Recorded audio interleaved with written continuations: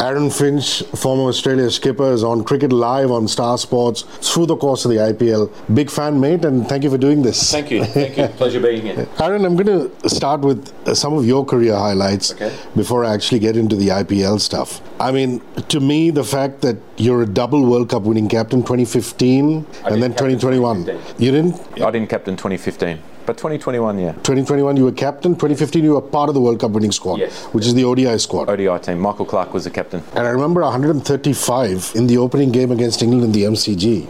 And to me, I think one of the most spectacular innings you've ever played. You have any memories of that innings? I've got a lot of memories of that innings. I remember being incredibly nervous turning up to the ground because for years I'd watched Jimmy Anderson and Stuart Broad swing the ball around corners, so I was incredibly nervous. I got lucky early. Chris Wokes managed to just spill one. I think it might have been even my first ball, square leg, and then, the rest is history. I played pretty well after that, to be honest. Wonderful. You've held the highest score in a T20I record twice, and that itself is a world record. There was 172 against Zimbabwe in 2018, and that itself surpassed 156 against England in 2013. So I'm going to ask you to start with the 2013 156 against the arch enemy, which is always sweet, isn't it? Absolutely, and that was probably the first time in my career that I felt like I belonged in international cricket. Up until then, I'd played a little bit, but I hadn't nailed down a spot in the side. So that game for me was really special. England had a good attack. They had Stephen Finn, Stuart Broad, Jade Dernbach, who was playing well at the time.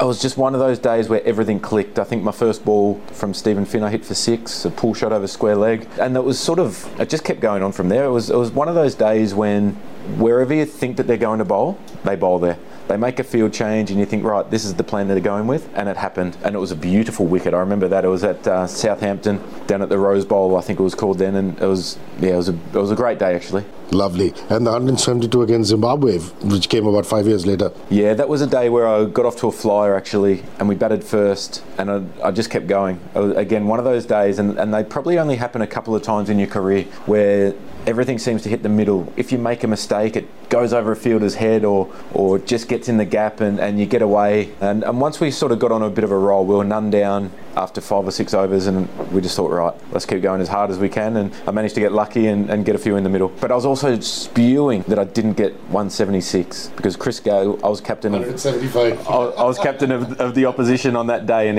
he pasted us everywhere. And but that was a good day as well.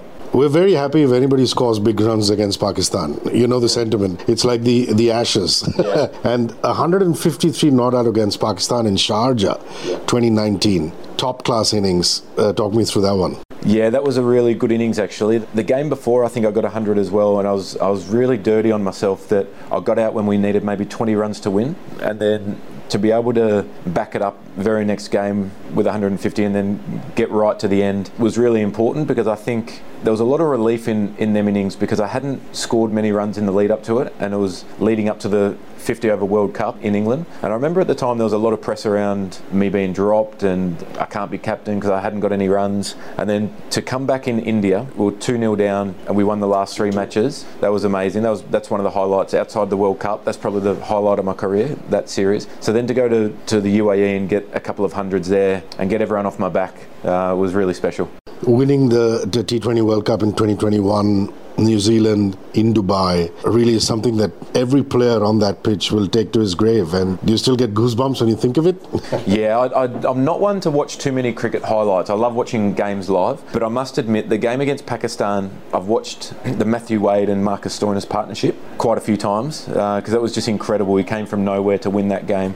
And then the final against New Zealand, for us to... We had a bit of luck in that tournament too, to be honest. We won 6 out of 7 tosses, so that was important because chasing was the feature of that tournament, I guess, with the amount of dew that was coming in. A tricky chase, I think 177 or 176, and that was really a special performance. I just remember how tight we were as a unit. Everyone, we had the time of our life, even though we're in a COVID restricted bubble. Everyone just had so much fun on that trip. We made it as enjoyable as we could. We played golf together. We'd have a few beers together just to celebrate everyone's success as a group, but also individually, and how tight-knit that group became, especially in a difficult time for everyone around the world of COVID was really special. 9 seasons of IPL, Aaron. And some of your mates must rib you that there was a different team most years. I think 2 years with Gujarat Titans, if I'm not mistaken. Gujarat Lions. Lions, yeah. 2 years with Delhi. Yeah. But 9 teams is a lot, eh? Just goes to show I wasn't very good. No, don't say that. And 88 in 2014 playing for Sunrisers Hyderabad. That was your highest score. So again, Dubai, yeah. Yeah, that was an interesting year because in the auction, Hyderabad had picked myself and Shikha and David Warner. So we had 3 opening batsmen and someone had to bat at 3. So that sort of changed a little bit. And that was a really important innings, I think, because it was a game against Delhi that sort of helped kick our season on, and we just missed the finals, but I had a really good partnership with David Warner throughout that. I think it was over 100. So that was really cool as well. Your 2 years with the Gujarat Lions, 2016 and 2017, there were 2 defining innings. One was in 2016 a 74, and the very next year a 72. Those must be special ones too. I think one was against Bangalore. I was batting at number 4. So I opened the batting in the first few games, got injured, and then come back and batted number 4. And I think we were 2 down for not many against Bangalore, chasing like 151, tricky chase. And I just thought, right, I'm just going for it. And it was, again, one of those days where I tried to slog my first ball off Badri. Slid one in, just missed leg stump, and then the next 2 I hit for 6. So I was off to a flyer again. I had some great memories playing with the guys at Gujarat. That was great fun. Again, we enjoyed each other's success. And the 74, I can't remember that one right off the top of my head at the moment. There was a 74 in 2016 and a 72 in 2017. Yeah, but you just described playing for the Gujarat Lions, which obviously is special. The most recent one was playing for KKR. Yeah. That was a year ago, a 58. You must remember that very vividly, not too long ago. That was at Brabham, I think, and we were chasing a big total against Rajasthan. Josh Butler got 100, as it seemed like he did every game in that season. He's been on fire for a long time. He's a great player. And myself and I actually ran Sunil Narayan out without facing a ball. He opened the batting, and then myself and Shreyas Iyer had a really good partnership, and I got out just at the wrong time. So they're things when you look back, and it's not about the runs that you got, it was about the time that you get out. And I still kick myself for things like that, because we should have chased 220 at Brabham. But it's one of those things. Everyone's trying their best. And sometimes do you look back at Pune Warriors, the team, and said, it was short-lived, it wasn't meant to be. You had one distinctive innings with them in 2013, which was an innings of 67. Yeah, we had a really good side, and it was disappointing how it all played out there. Because again, I think how tight you become as a team is associated with the amount of travel that you do together. And obviously the Pune to Mumbai airport trip, we had to do quite a bit as a team. You're on the bus, so you've played a game, there's a lot of travel involved, but you get to know each other so well, and I think that bodes really well throughout the tournament, because when things start to get tough, when the season, there's always a time when you feel like you're playing every day or you're travelling every day, and they're the times when you need the group to really come together. So there's some really special times that you have in IPL when you travel a lot, because you just get to know people so much better, and the amount of friendships I've made over the years of IPL has been brilliant, and a part of it that I've loved. But yeah, I think myself and Robbie Utapa opened the batting and had a couple of decent partnerships that year, and yeah, that was definitely one of them. Well, look at you now commentating. Paul Collingwood's also your co-commentator. Yeah. Going at each other on the mic. I like the kind of ribbing on a video. It's a good banter there. But this is fantastic. The Star Sports facility, we've just been given a guided tour of it. It looks like out of Star Trek or Star Wars and things like that. This is my first day as well, and it just blew my mind. But you must enjoy this. I mean, the whole banter. I actually saw 2 videos on the way here on the Star Sports YouTube channel, where you gave us the lowdown on the Gujarat team and another team. Yeah. And I'm going, FInch is good.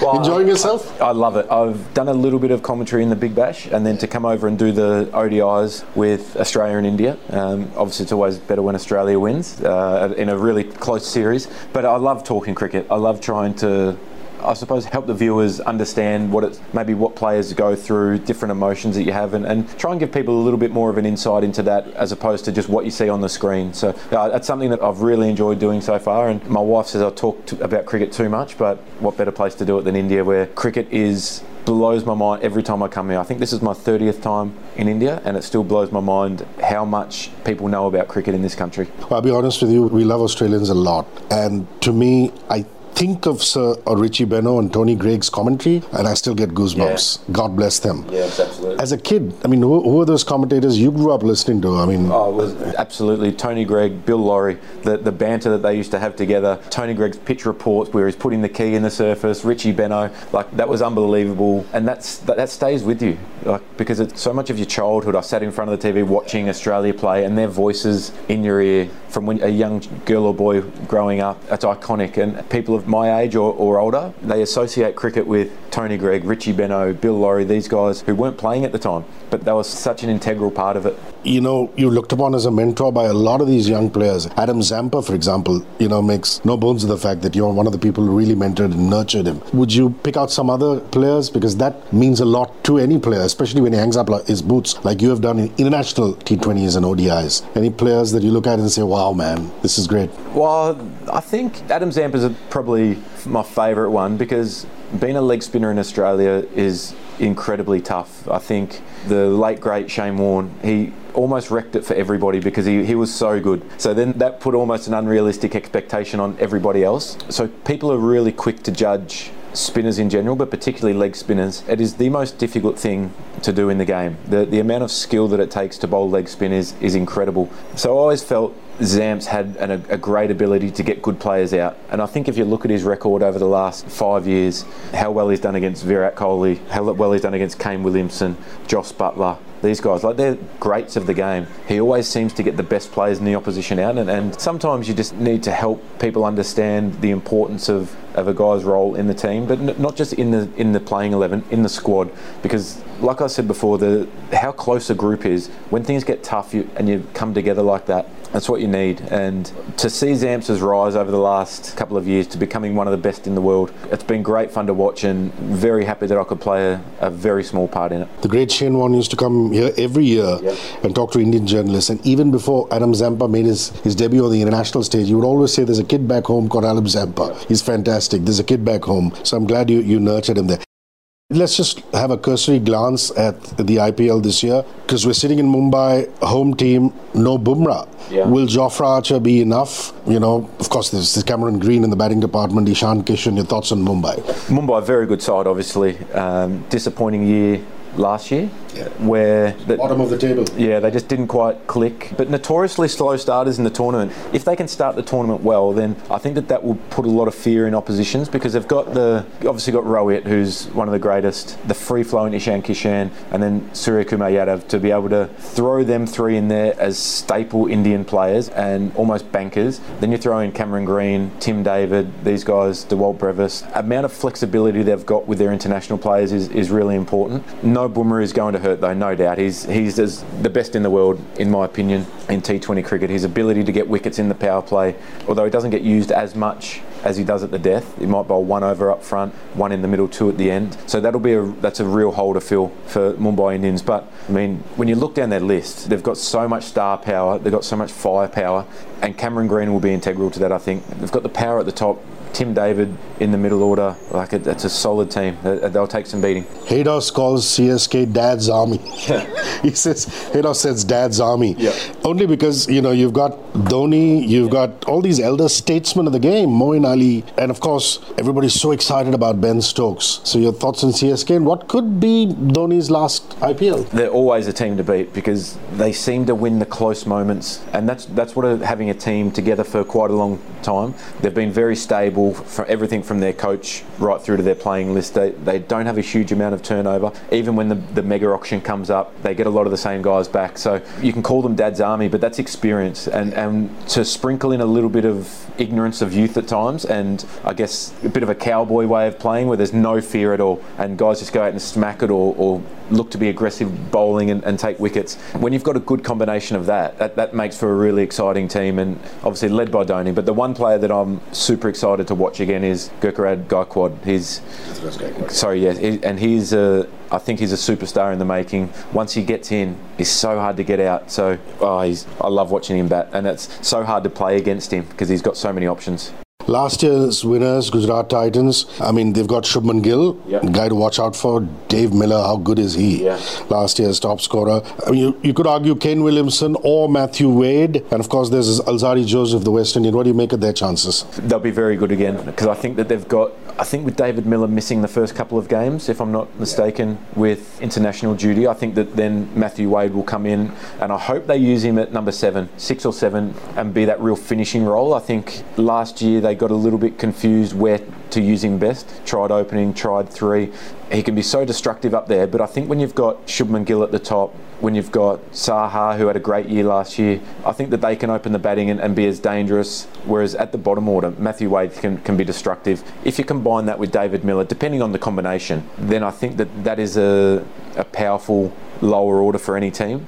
The fact that we get a lot of teams bowl more leg spin these days, having left-handers in that middle to lower order plays a big part as well. So I see a huge opportunity for them again. Hardik Pandya, for him to stay at 3 potentially, or even 4 if Williamson bats 3. Their bowling combination, they've got so much flexibility there as well. So they're a very exciting team, and they'll be hard to beat if they start well. And I think a lot of that revolves around Shubman Gill. Okay, we'll look at just one more team because we're running out of time, which is the Delhi Capitals. Your friend David Warner. There's Nagarkoti, Sakaria in the pace department, Akshar and Kuldeep in the spin. No Rishabh Pant. They're still my team. They're still the team that I'm backing to win their first IPL title this year. I think that depending on how they use Mitch Marsh, we saw how destructive he was in the ODIs, open the batting. Could he open and Warner bats 3 or Prithvi Shaw bats 3? I'll be interested to see that. But the thing that I like about, they've got fast bowling covered, they've got spin covered, they've got the all-rounder in Marsh, they've got the experience of Warner. For me, they're a team that hasn't quite got it right when it's mattered in finals. They've not quite nailed the key moments in games, but if they can get on a roll, they'll be so hard to beat. And I think having Mitch Marsh up and running for a full season,